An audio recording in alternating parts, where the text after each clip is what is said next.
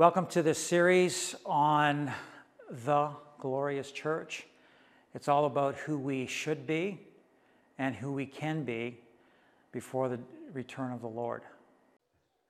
We're taking part in a series called The Glorious Church, and it ties in with the message and the direction and the focus that the Lord has given through prayer and through His Word. And it already began with just one word, purified, which came last September. And it was as a result, Lord, you need to give, as one overseeing the flock, what direction and what we need to be heading into for next year. And the Lord has given us this word of being refined, purified, and holy. The glorious church, a glorious church, the glorious church, declaring Jesus, for the joy of the Lord is our strength. Hallelujah. The joy of the Lord is our strength when He rejoices over us.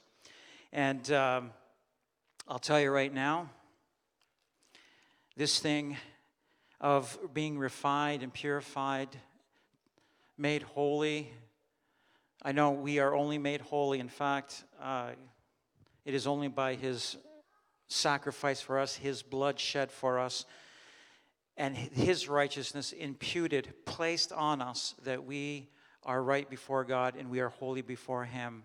However, even as the Lord would see us as righteous before Him, there are things in our lives that we need to allow for there to be sanctification taking place in this process of us being changed. The old man, the old garments being taken off, a renewing of the spirit of our mind, and then the putting on of the garment of righteousness that the Lord has for us, that it would be who we are in our daily life. And so there's this thing of sanctification that begins in us, and we can either restrain that sanctification from taking place. We can try to attempt to do things of change, letting go of those sins that so easily beset us on our own, or we say, hey, I can do this on my own. And in the process, we grieve the Spirit, and we limit the work of the Lord in our life, and we also find ourselves growing quite weary in the task of attempting to be sanctified in our own strength rather than the Lord sanctifying us. He is our sanctification, the one that is able to change us.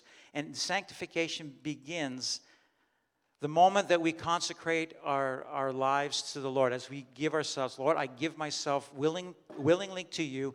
You have permission. I am giving you permission in my life to do the work that you have to do on me. And I'm just, here I am, that living sacrifice. It's the least that we can do. The least that we can do. And so the process of refining and purifying to be made holy as He is holy begins. And it happens then very quickly. It can happen very quickly as we are totally surrendered and yielded to Him. If we want to hang on to things, or we want to do things in our own strength, you find yourself going around in circles. And it's like, oh my goodness, how long have I been in this place? Months? Years? Decades? That we would not grieve the Holy Spirit. Now, you say, Pastor, have you ever arrived? Absolutely not. May I just say this? There is a placing into the fire. We're going to just read part of that at the beginning of Malachi chapter 3. If you want to go there, we're going to be looking at other verses as well. But Malachi chapter 3 speaks of the refiner's fire. Here's what we often do, or we can do. When the Lord, in that vessel that goes into the fire holding the silver or the gold, in this case especially the silver, because it's hard. Gold is much easier to refine than silver, by far. Silver, it is difficult to refine. And so even as we are placed into the fire for refinement to take place, for the sake of purifying, to get rid of the stuff that's in our life that doesn't belong, what happens, or what we may do, is jump out of that vessel and try to run. That we would be that living sacrifice. Lord, go ahead. You have complete control of the temperatures, not too hot, just the right temperature and the right length of time for refining. The whole point is to get to separate the things that don't belong in our lives, that it comes out, and it's happening with me as well. As an individual, I'm not even talking as a pastor, I'm talking as someone just like you, a child of God, that there would be refining taking place in me, and as a pastor, that there would be a refining of me, and it's just a willingness of just saying, Lord, here I surrender myself to you so the refinement can take place. And it may be, and this is what I'm realizing this year, I'll tell you, has been quite interesting already. We're only into February, and there has been this thing of refining taking place in my life.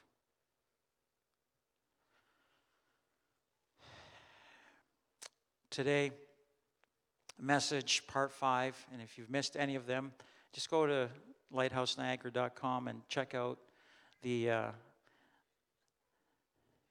YouTube or the website, and catch the ones that you've missed. They're all relating. And start at the first one and go right down to part 5 here today.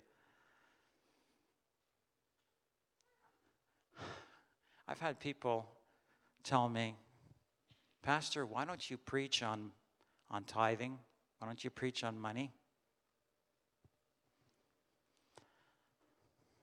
I can't remember the last time I preached on tithing. Money. In fact, you have not seen us take up a single offering here. It'll be almost 4 years in next month. Not a single time, or if it was very rare, that we've passed the plate around. And yet,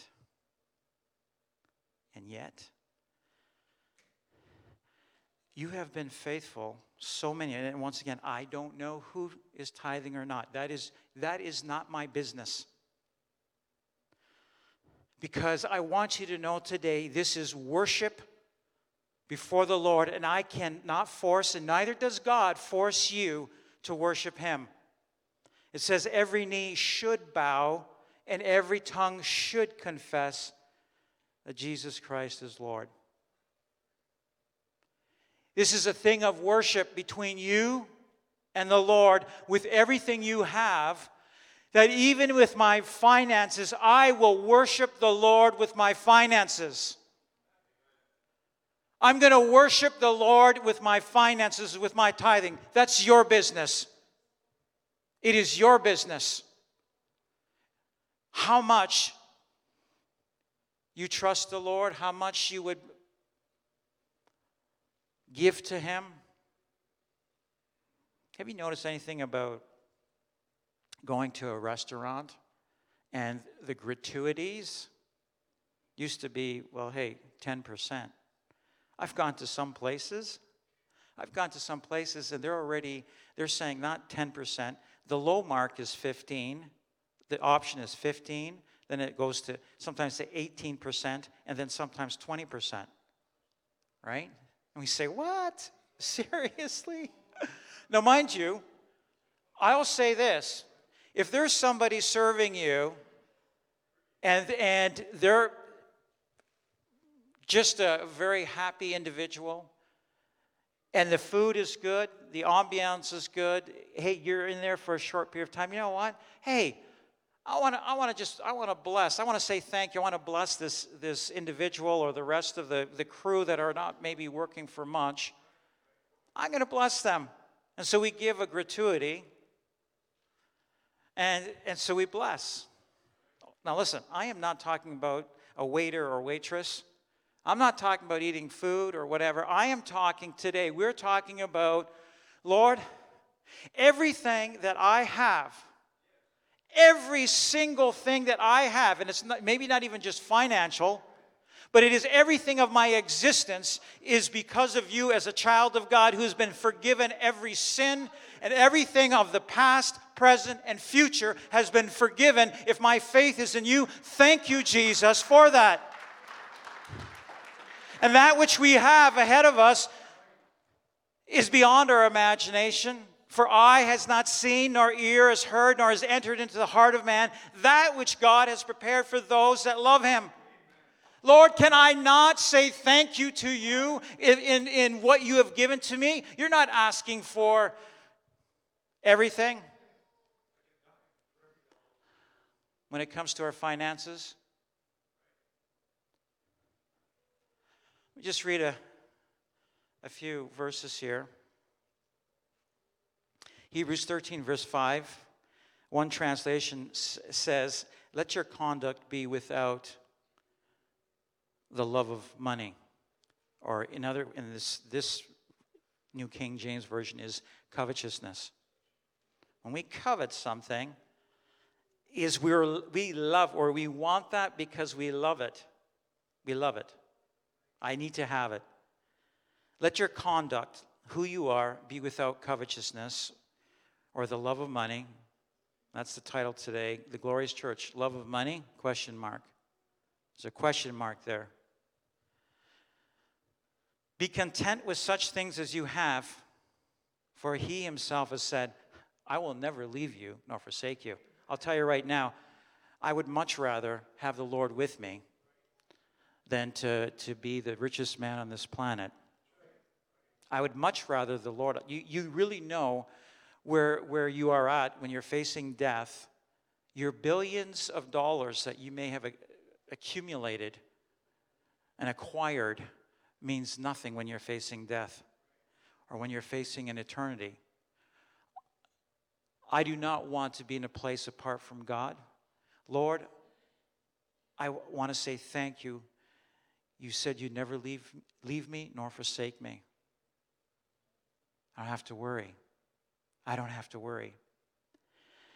1 Timothy 6, verse 6 says, now godliness with contentment is great gain.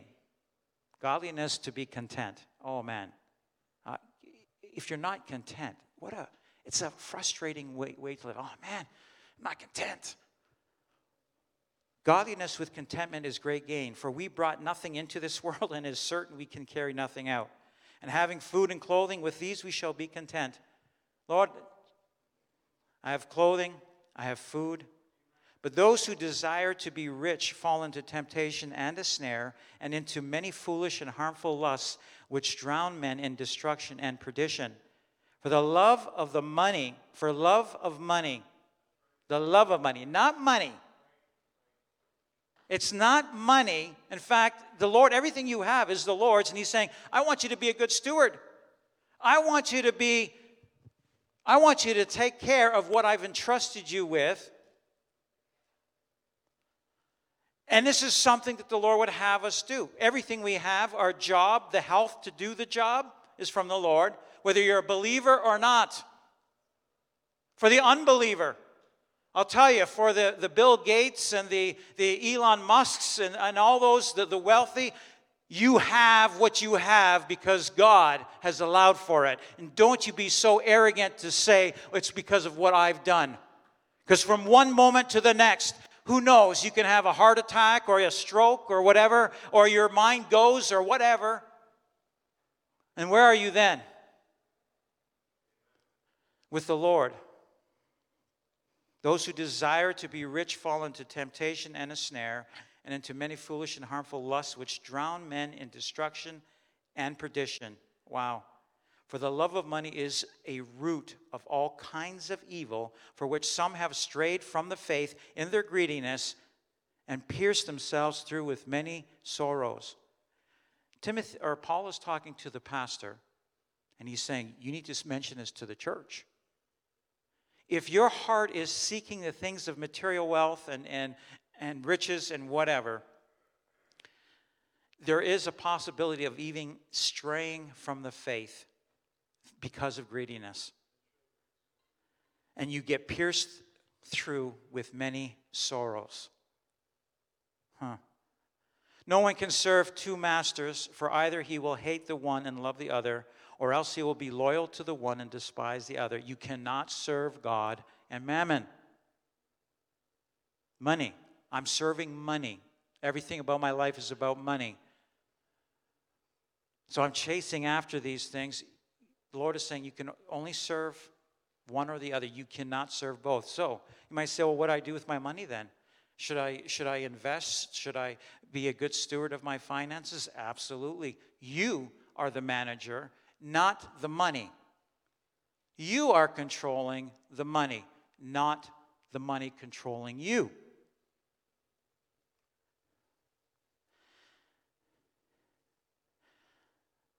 Mark 12, then they sent him, some of the Pharisees and the Herodians, to catch him in his words. When they had come, they said to him, Teacher, we know that you are true and care about no one. Wow, really? You don't care about no one. For you do not regard the person of man, but teach the way of God in truth. Now, in that regard, yes, you're going to speak what God is speaking. And so we're recognizing that. So, Jesus, is it lawful to pay taxes to Caesar or not? This wicked, godless man, the Caesar, the Romans collecting their heavy, heavy taxes. Shall we pay or shall we not? But he, knowing their hypocrisy, said to them, Why do you test me? Bring me a denarius that I may see it. So they brought it, and he said to them, Whose image and inscription is this? They said to him, Caesar's. And Jesus answered and said to them, Render to Caesar the things that are Caesar's, and to God the things that are God's. And they marveled at him. Render to Caesar what belongs to Caesar, and render to God what belongs to God. We've been going through Malachi. And I want to read to you this chapter, or part of this chapter, Malachi chapter 3. And it's interesting.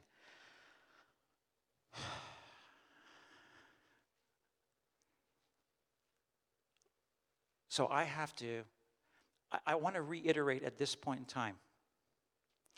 However you take this message will be between you and God. All right? And so some of you may say, I don't quite agree with that. But in the end, you need to give to the Lord what belongs to the Lord. You need to give to him what belongs to him. All right? So, let's look at this passage. And I'm not gonna spend as much time on this passage as I'm going to spend on where the tithe originated. Let me say, what's tithe? Tithe is 1/10. 1/10. A tenth. Where did this actually originate? Okay? So I'm going to read through this. And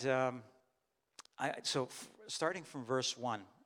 It says, Behold, I send my messenger. And let me just preface this by saying, the promise of the Lord is there even before the tithe. The promise is before the tithe. And we'll see this as we look outside of the covenant, the Old Testament covenant that the Israelites had to go by, or were going by. So, behold, I send my messenger. In this case happens to be John the Baptist. And he will prepare the way for me. And this would be Jesus. This me is Jesus. And the Lord whom you seek will suddenly come to his temple. and he came suddenly to his temple 2,000 years ago. Even the messenger of the covenant, in whom you delight, behold, he is coming, says the Lord of hosts. He is coming.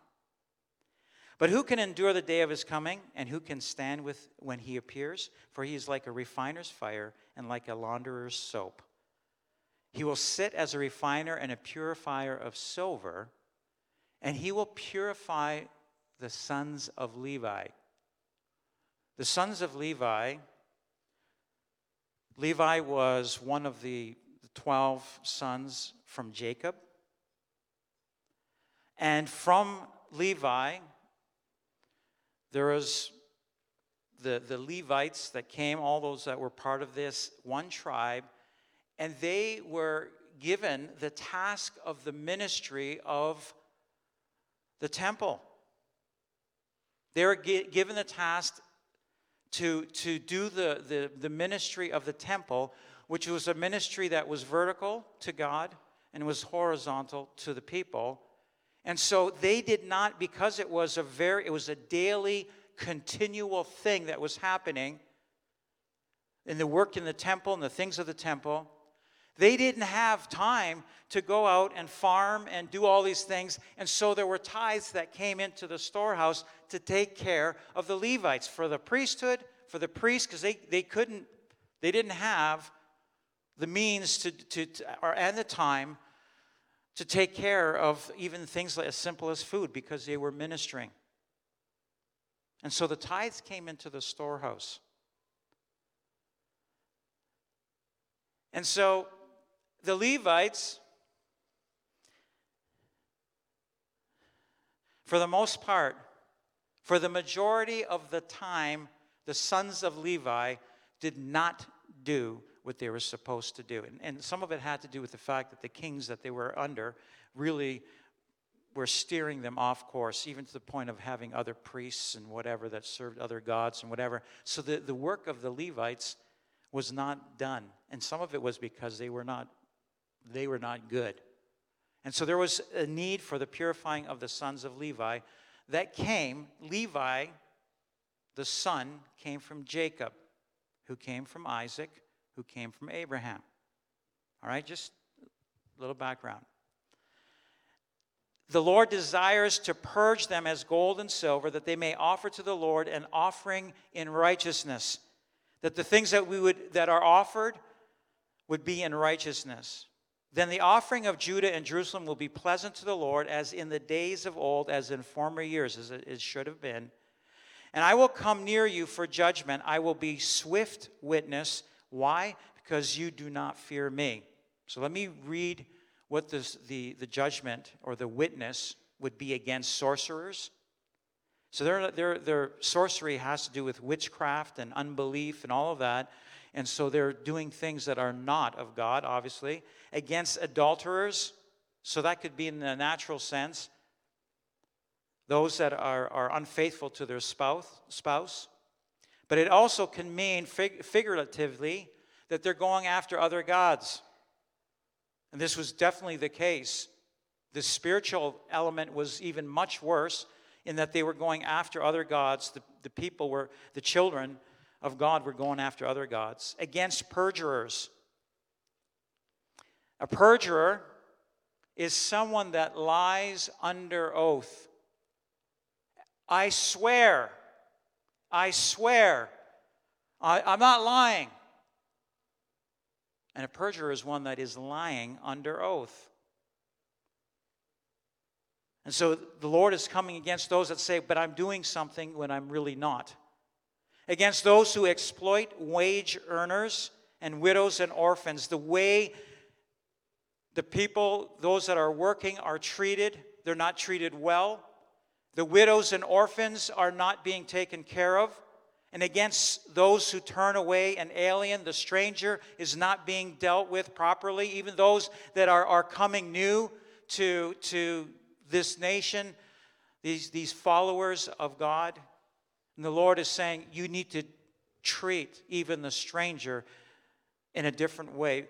And these things were happening because they did not fear the Lord, says the Lord of hosts, because they do not fear me. For I am the Lord, I do not change. Say, has God changed? No. God is the same God. He does not change. He's the same yesterday, today, and forever. The Father, Son, and Holy Spirit have always existed. They do not change. Therefore, you are not consumed, O sons of Jacob. Why? Why are the sons of Jacob, these Levites, the sons of Levi, they're not consumed? They're not totally destroyed, say never again. Why? Because of a promise to Jacob. There was a promise to Jacob. There was a promise to Isaac and his father, Abraham. There were promises. We'll touch in on that. Yet from the days of your fathers you have gone away from my ordinances and have not kept them. Return to me, and I will return to you, says the Lord of hosts. But you said, in what way shall we return to you? Now it's interesting. It was like, in what way shall we return to you? And now all of a sudden, he starts talking about robbing God.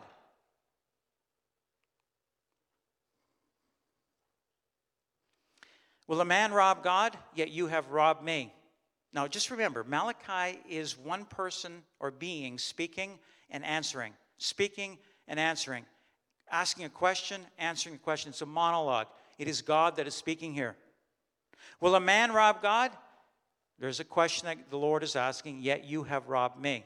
But you say, in what way have we robbed you? In tithes and offerings. So a tithe is a tenth, and offerings is anything that you wish to give on top of that. You are cursed with a curse, for you have robbed me, even this whole nation. Bring all the tithes into the storehouse, that there may be food in my house. Now, let me just go to the New Testament. You say, well, this is Old Testament. This is covenant. This is the covenant that God had with Israel. We are not under this Old Testament covenant. In the New Testament, Jesus had issue with Pharisees. They were the rulers, the religious rulers of the day, the Sadducees, and man, had they taken the word of God and they had added so much to it. And so even regarding this thing of tithing, it had become very legalistic. Very legalistic. In fact, I don't know who tithes here, except for the pastor's council and those that would be nominated for the pastor's council. So I've checked. There's nominations for a pastor's council. So I've checked for the nominees. Wait, well, is there a tithing that takes place? But I thank God that I don't know that you tithe or not, because I go back to this thing. It's between you and the Lord that it would be worship. It's between you and the Lord that it would be worship. I don't know if you're tithing or not, but I do know this.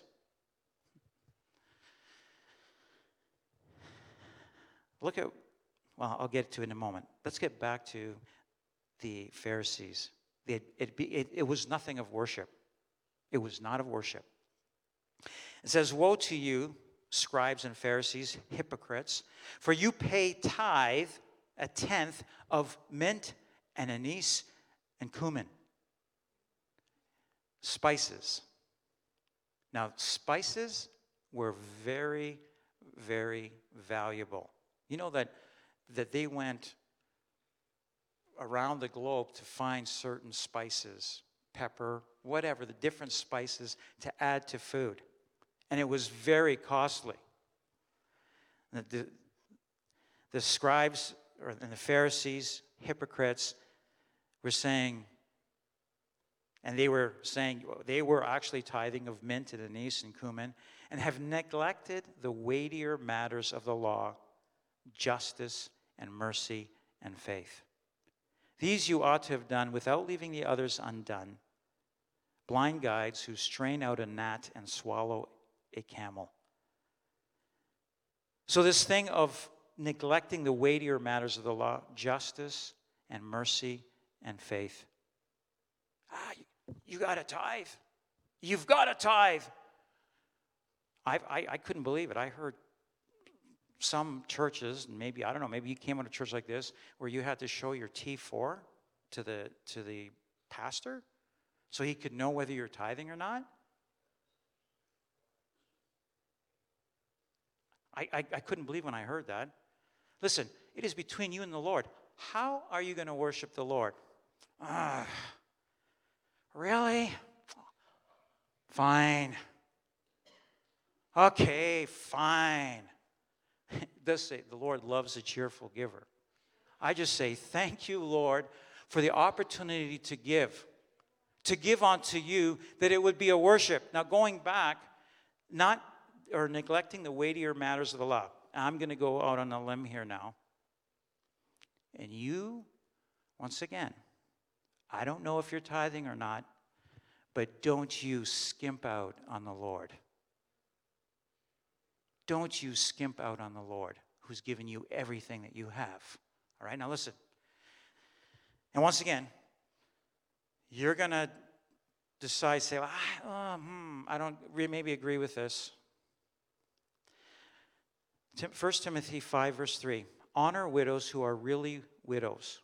But if any widow has children or grandchildren, let them first learn to show piety at home and to repay their parents, for this is good and acceptable before the God.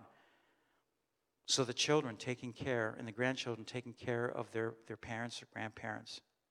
Now she who is really a widow, there's nobody there, and left alone, trusts in God and continues in supplications and prayers night and day.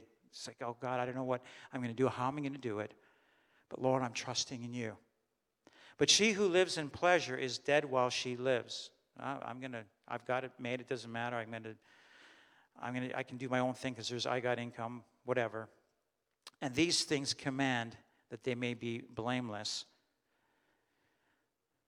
Take care of the widow, the orphans. Listen to the next verse. But if anyone does not provide for his own, and especially for those of his household, he has denied the faith and is worse than an unbeliever. People are saying, you know what?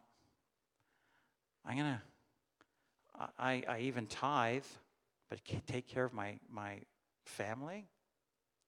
Am I going to take care of my family?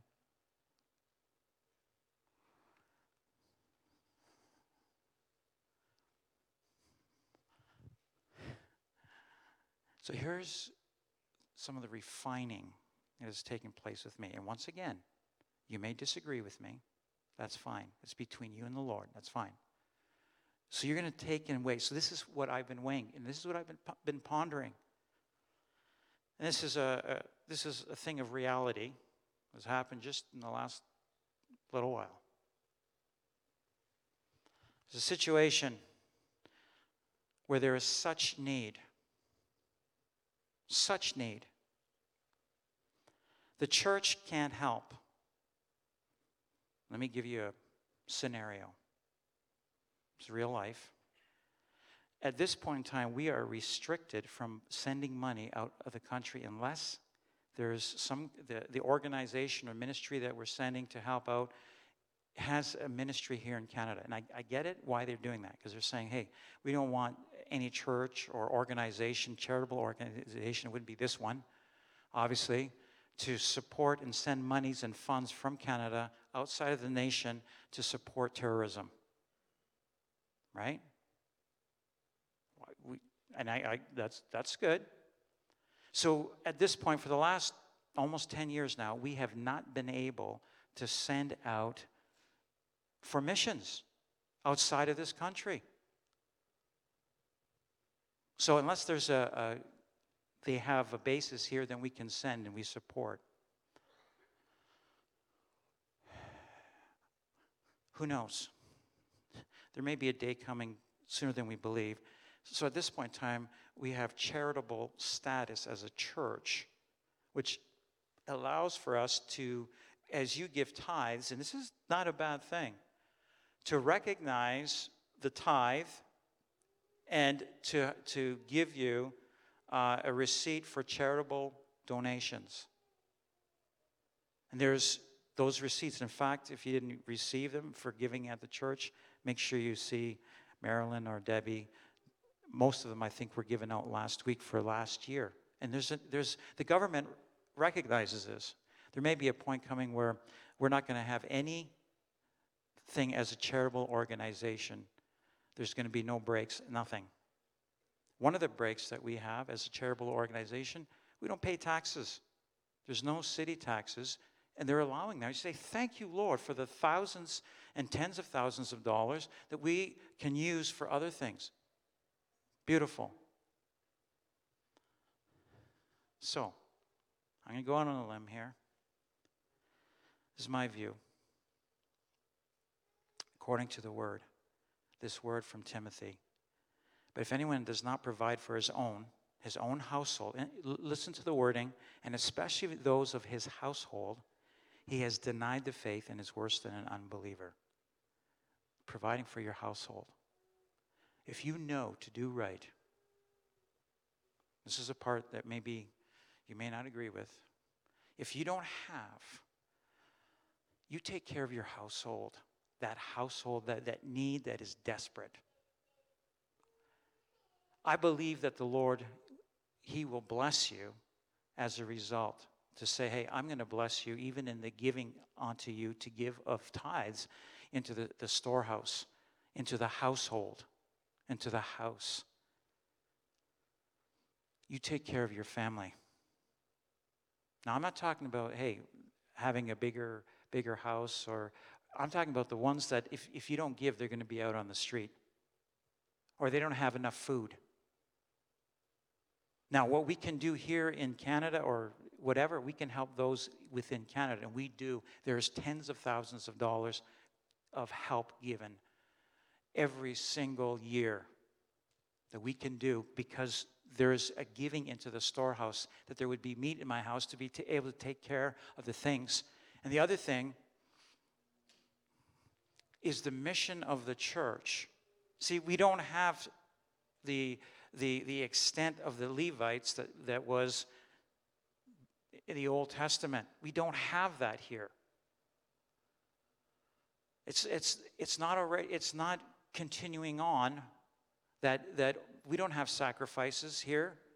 We have a sacrifice of praise and a glorifying of Jesus Christ and the honoring of Him. But the mission of the church is to fulfill the Great Commission, which is to go out and make disciples of all nations, baptizing them in the name of the Father, Son, and the Holy Spirit, and teaching them all things that I've commanded you. And lo, I will be with you right to the end of the age. And the mission of this church, and I'll tell you, all hell has been breaking loose just in the last little while regarding the mission of the church that is extending outside of the church. The thing of Revive Niagara is not an event. It is a move of God according to the word of the Lord spoken. Come to life and finish the Great Commission that I have for you in this area. Man up. That's the purpose. We had 250 guys come together. This is the mission of our church. Now, we don't promote our church, but it is from our church that is covering it, is supporting it financially, is keeping accurate to the penny account of any monies that might come in for the work of reviving in Niagara, of Man Up, Women Walking Worthy, Worship in the Wild. These are all things that are from this small little church that is saying we will do the things of the Lord. We want to fulfill the Great Commission.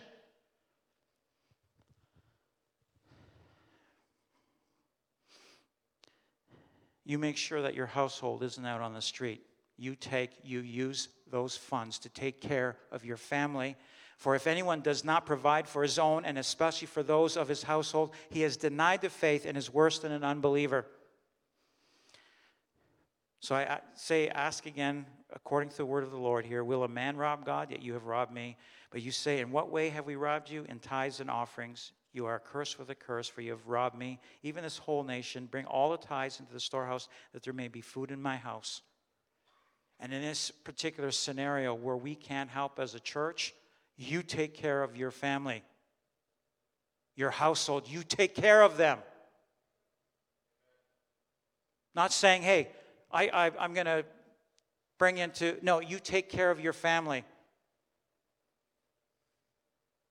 Once again, you may not agree with me, but I believe that the Lord is going to open up. He's going to recognize that tithe that you are saying, I'm going to take, I have to take care of my household.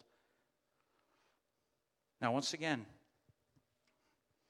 not to say, hey, oh, good, I can skimp out on the Lord and the work of the Lord.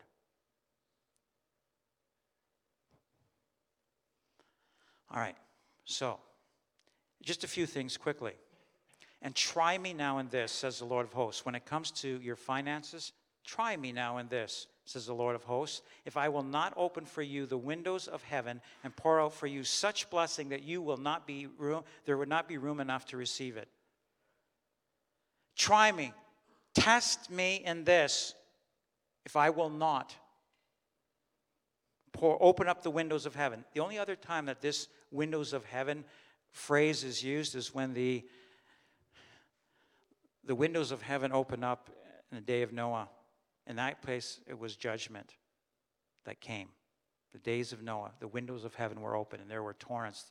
The fountains of the deep erupted, and this earth was flooded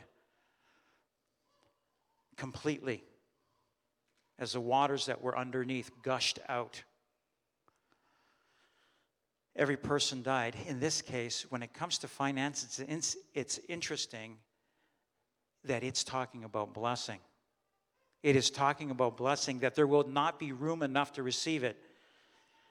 And I will rebuke the devourer for your sakes. You have issue with, it seems like you never have enough, and it seems like things are being taken away.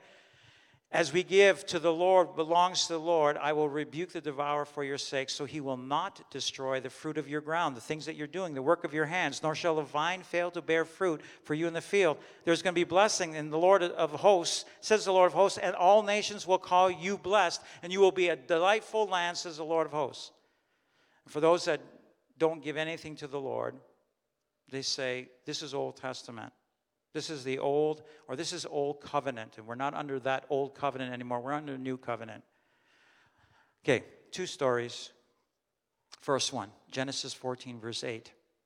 And I want you to realize the context of where the blessing comes out, okay? And I'm going to start from verse 8, just to give you a heads up. There were 5 kings fighting against 4 kings, and the ones that had 4 kings overcame the ones with 5 or whatever. For 12 years, they were under their rule. At the 13th year and in the 14th year, the ones that were under the rule of these 5 kings says, that's it, we're going into battle and we're going to go against them because that's enough of being under their control. Okay, so then you get to verse 8. And the king of Sodom, the king of Gomorrah, the king of Admah, the king of Zeboim, and the king of Bela, that is Zoar, went out and joined together in battle in the valley of Siddim against Chedorlaomer, king of Elam, and the different kings, 4 kings against 5. Now the valley of Siddim was full of asphalt pits, and the kings of Sodom and Gomorrah fled. So the ones that were fighting against and whatever, they're still being overcome. And some fled there, and the remainder fled to the mountains. So they're getting beat again. And then they took all the goods of Sodom and Gomorrah and all their provisions and went their way, the 4 kings. They also took Lot, Abram's brother's son, who dwelt in Sodom, and his goods, and departed. So we know, now here's Abraham, before he became Abraham. He took Lot, his brother's son, and his goods, and departed. Would have been his wife, children, all that he had, and they took them. Then one who had escaped came and told Abraham the Hebrew, for he dwelt by the terebinth trees of Mamre, the Amorite, brother of Eshcol and the brother of Aner, and they were allies with Abraham. And when Abraham heard that his brother was taken captive, his nephew, he armed his 318 trained servants who were born in his own house, and went in pursuit as far as Dan. He divided his forces against them by night, and he and his servants attacked them and pursued them as far as Hobah, which is north of Damascus. So he brought back all the goods, and also brought back his brother Lot, or the nephew Lot. So that brother, the word brother there also means relative. And his goods, as well as the women and the people. And the king of Sodom went out to meet him, Abram, at the valley of Shaveh, that is the king's valley, after his return from the defeat of Chedorlaomer and the kings who were with him. Now, verse 18. Then Melchizedek, king of Salem, brought out bread and wine. He was the priest of God Most High, and he blessed Abram and said, Blessed be Abram of God Most High, possessor of heaven and earth, and blessed be God Most High, who has delivered your enemies into your hand.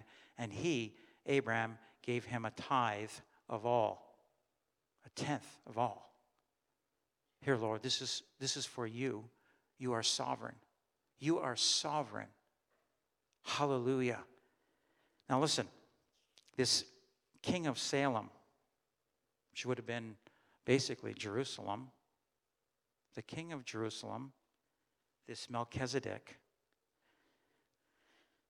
Look what it says. I want to jump over. Actually, before I do,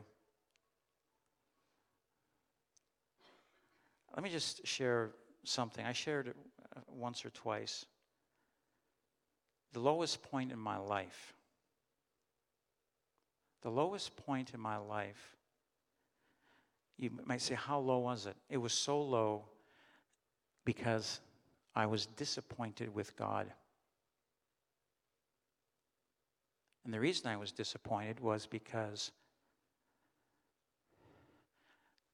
Lord, I have been faithful to you, and I see nothing, no results.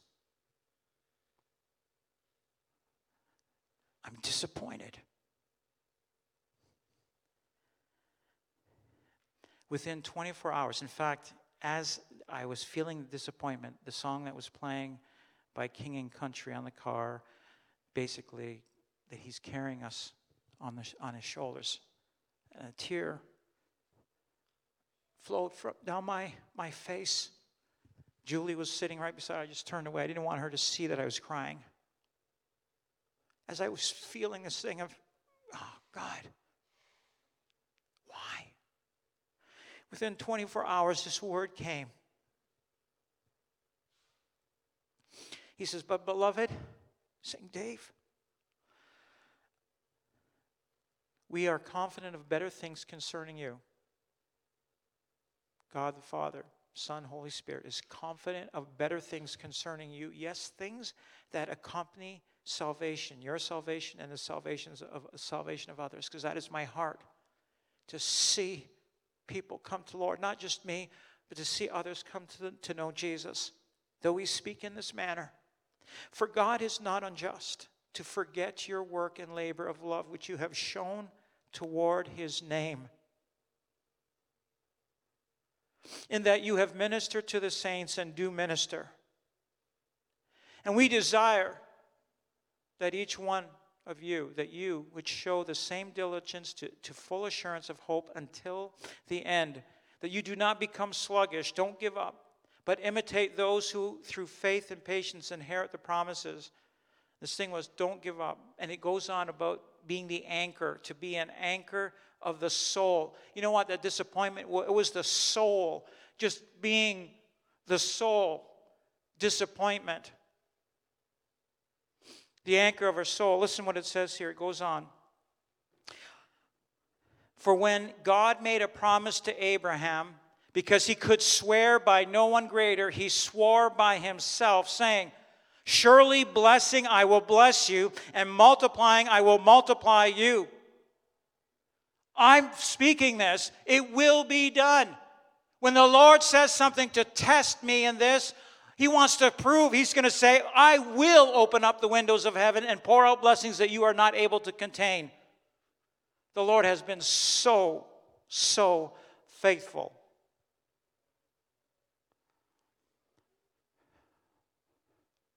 I say, thank you, Lord. Most of you know that I was a teacher. Over 20 years ago, I was making almost $60 an hour. It's a lot of money for 20 years ago. I'll tell you right now, that's not what's happening right now. But the Lord is so good. I would never change anything. The work that I'm doing now, I say, Lord, that you would be glorified in who I am. Whether I'm whether as pastor here or whether it is before you as just a child of God, Lord, that you would be glorified. And the Lord is saying, I will bless you. Do we need funds to do the work that still has to be done? Yes, we do. It's like the things that have been seen just in the last month of prayer, fasting and prayer is beyond. We're talking to see a quarter of this region saved, at least. That's 125,000 people saved. And not just that, there are 12 to 14 million people that are coming every single year that we would see a quarter at least of those saved. That's going to take money. Where do you house these people to have them hear the gospel so that they will see as the Spirit of God? My prayer has been for decades, Lord, pour out your Spirit, that there would be a mighty Niagara flowing in the spiritual realm as it is in the natural.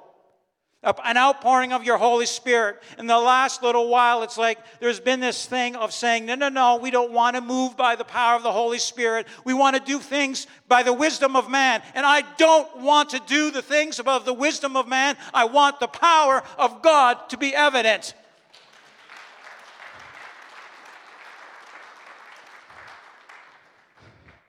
As we move in the power of the Holy Spirit, I'll tell you, there's already been I asked the leadership of this city, spiritual,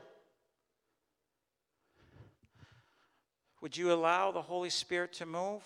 He's spoken a word of revive Niagara, an outpouring of the Holy Spirit. No, not like you see it, Dave. I said, I'll go by your decision regarding this monthly thing that I was just sharing continually about the moving of the Lord and revive. The Lord has spoken to revive. I said, if you don't want me to share that, they said, no, we're uncomfortable with this. So for just over a year now, I didn't. By the end of this year, I just said, you know what? And the Lord spoke this in my heart very clearly. You need to slow down. And one of them was, I need to step down from the ministerial. Am I still part of the ministerial? Oh, absolutely. I was just there last week. Because even those that don't know about the Holy Spirit, they need the Holy Spirit. The fullness, the Spirit without measure. Not the Spirit that is contained and said, no, we're only going to allow the Spirit to move in one way. I'm talking about the Spirit of God. Why? Because there's 12 to 14 million people. I had somebody last week just say, so what are the churches doing here in Niagara Falls, Niagara, for the 12 to 14 million people that come every single year? Not too much. It's going to change. It has to change. Can you imagine a quarter of the 12 to 14 million? We're talking 3 million to 4 million people being saved that come here. How is that going to be structured? How is that going to look? How are we going to house? The vision that I saw years ago now, hundreds and hundreds of thousands of people standing against the escarpment. My back facing is the vision that I had, and I heard the gospel being preached. this would come to pass. And we're going to limit the Holy Spirit? He says, I'm going to bless. If I say I'm going to bless, if I say that I'm going to pour out my Spirit in the last days on all flesh, for what purpose? So that there is the dryness, the hardness of where a person is at, it is moistened to be prepared for the seed that is sown, the seed of the gospel.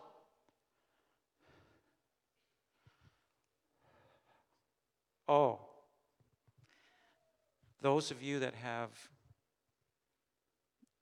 family that has strayed away from the Lord or it doesn't serve God, I'm believing that entire, not just households, but clans are saved. Entire clans saved. You've got a big clan. You've got a big clan. In fact, if your whole clan gets saved, if they should come here, this church is then full. We don't have, that's just one clan. To believe for this. Why, you might say, Pastor, why are you so... Listen, we don't have much time left. Before he comes back, the Lord is going to be taking a huge harvest. I want to be a part of that because I want to be a part of that. The gospel of Jesus Christ going out. The gospel of Jesus Christ going out in the power of the Holy Spirit. Again, I mentioned this to you back in the fall. And it hit me as I read it. I'd read that passage so many times, Revelations chapter 5. There was nobody to open the scroll. The Father was holding the scroll. There was nobody to open the scroll. And it says John wept. And even as he wept, hey, look, there's somebody that's able to open the scroll. And he says, and I saw the Lamb as if slain, with 7 eyes and 7 horns, to see all, know all understanding, all wisdom, and 7 horns. 7 is of completion and perfection. 7 horns, all power, all authority is his. 7 eyes and 7 horns, which are the 7 spirits that are sent to the earth. It's the Holy Spirit. The Holy Spirit and Jesus Christ are so together, it is not even funny. I'll tell you right now, there are so many individuals and denominations that say the Spirit of God, the fullness of the Spirit without measure, is not for today. And so basically, they are saying the Jesus that I serve has no eyes and he has no power. Yes, the Lamb as if slain, no sight, no understanding, doesn't care about me, and there's no power to make any change in my life. That is not the Jesus that I'm serving. And that is not the Jesus that we as a church need to glorify and honor, the fact that he is sovereign, and in these last days, we need to have that work done of what he has for us. And so this King of Salem, the blessing, or let me, just before that, and this word that was spoken to me, and it's for you as well. Thus God, this is Hebrews chapter 6, verse 17. Thus God, determining to show more abundantly to the heirs of promise the immutability of his counsel, confirmed it by an oath. An oath. And he couldn't do it except in himself, that by 2 immutable things, in which it is impossible for God to lie. So if he says there's going to be an outpouring of the Holy Spirit in the last days, there will be an outpouring of the Holy Spirit in the last days. And I'm not going to be one, as this pastor here, and the work that needs to be done to shut down the work of the Holy Spirit. Say, I don't want it. Are you kidding me? God does not lie. If he said it's going to happen, it will happen. We might have strong consolation who have fled for refuge to lay hold of the hope set before us. A strong assurance and a peace, who have fled for refuge. I need refuge to lay hold of the hope set before us. And so this was in my lowest point. The Lord was saying, Dave, I see your work and I see what you've done. And the same thing for you. And I have this hope. Just hang on, because it is coming. The things that you have prayed for are coming. This hope we have as an anchor of the soul that helps our soul where we're feeling. That's where I was painting. I was in disappointment of God. And even as this message came, I started to weep and say, thank you, Lord. Thank you, Lord, for your word to me. There is a hope that welled up in my soul, an anchor for the soul, both sure and steadfast, in which enters the presence behind the veil. To come into the presence of God, to come right into His presence behind the veil. I'm not closed out. I'm in the presence of God in the Holy of Holies, where the forerunner has entered for us, even Jesus, having become high priest forever, according to the order of Melchizedek. There's that name again. For this Melchizedek, king of Salem, priest of the Most High God, who met Abraham, returning from the slaughter of the kings and blessed them, to whom also Abraham gave a tenth part of all, first being translated king of righteousness, and then also king of Salem, meaning king of peace. He's our righteousness, he's our peace. Without father, without mother, without genealogy, having neither beginning of days nor end of life, but made like the Son of God, remains a priest continually. Hallelujah. It goes on in that chapter. I'm not going to read the whole thing. All I'm saying is this. Jesus, the King of righteousness and the King of peace, wants you to know the blessing. He is speaking the blessing for you. It's there. And I like the fact that Abraham was going out to save his family. That we would go out. I'll tell you, the Lord is saying, I'm going to bless you. I'm going to bless you as you go out for your family, as you go out for the lost, for those that are bound, those that are taken captive. You go out. I am a sovereign God, and I will do this. I do not lie. And I swear. He swears. He get by oath. He says, this is my oath from me. We always swear on something that's higher. That's why he didn't like the perjury. He didn't like at all. There's a witness against us when you say something and you don't mean it and it's under oath. And the God is saying, hey, by oath, I'm saying this will happen. The things that the Lord wants to do. This is the first time I actually thought about the harvest and the Lord of the harvest that is an amazing organizer and planner, and His will be done. For the first time, I figured there's about close to 1 billion true believers on this planet at this point. Most of them in countries, not here in Canada or United States so much, but in countries of extreme persecution. They say there's probably somewhere between 200 to 300 million believers just in China. And how many in India? How many believers are in India? Between those two nations, there's probably at least 500,000 or 500 million to 750 million just in those two countries around the rest of the globe. Close to 1 billion right now.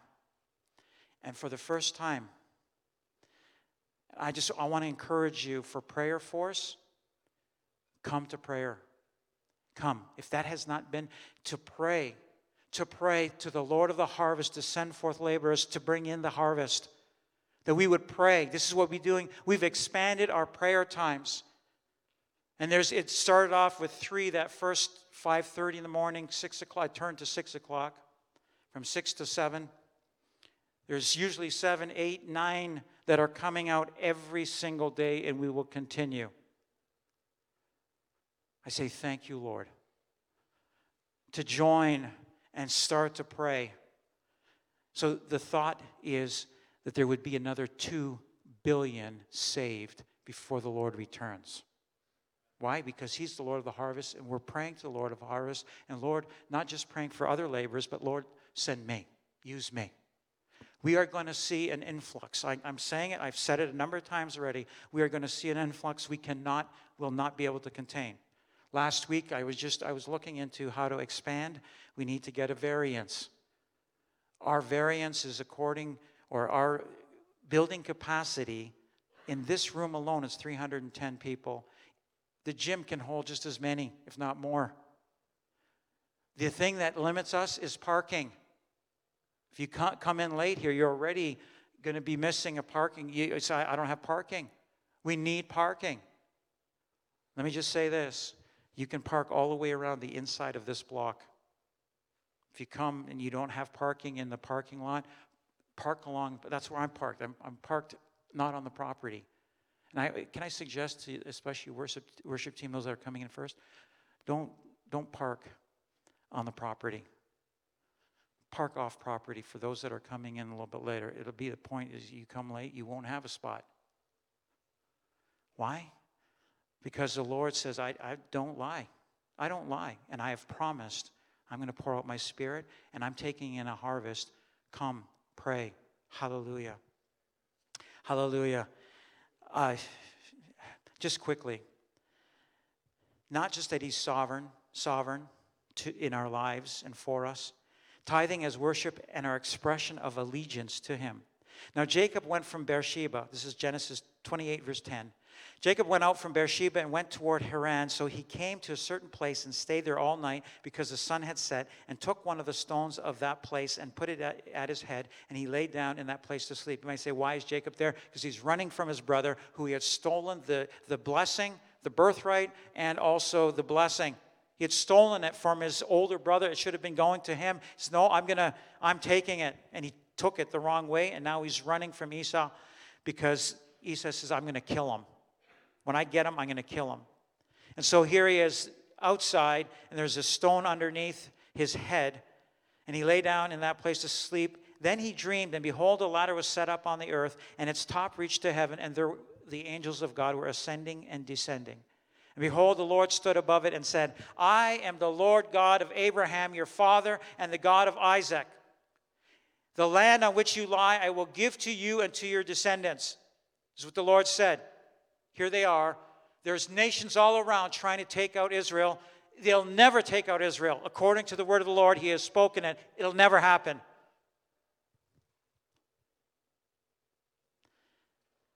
Also, your descendants shall be as the dust of the earth. You shall spread abroad to the west and to the east, to the north and the south. And in you and in your seed, all the families of the earth shall be blessed. Behold, I am with you, and I will keep you wherever you go, and will bring you back to this land. For I will not leave you until I have done what I have spoken to you.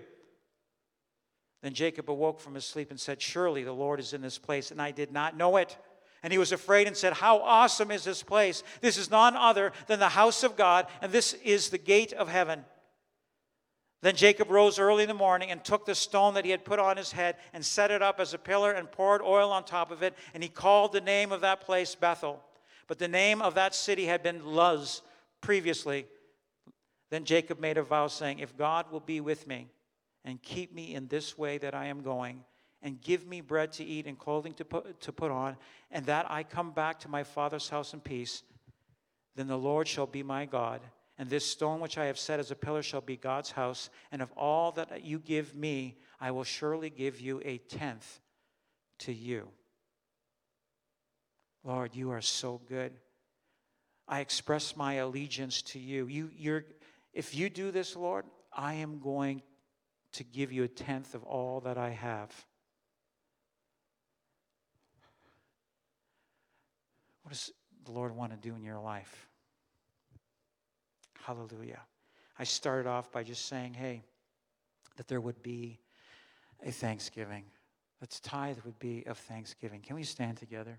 And I apologize for being a little bit later. This has been not an easy message necessarily.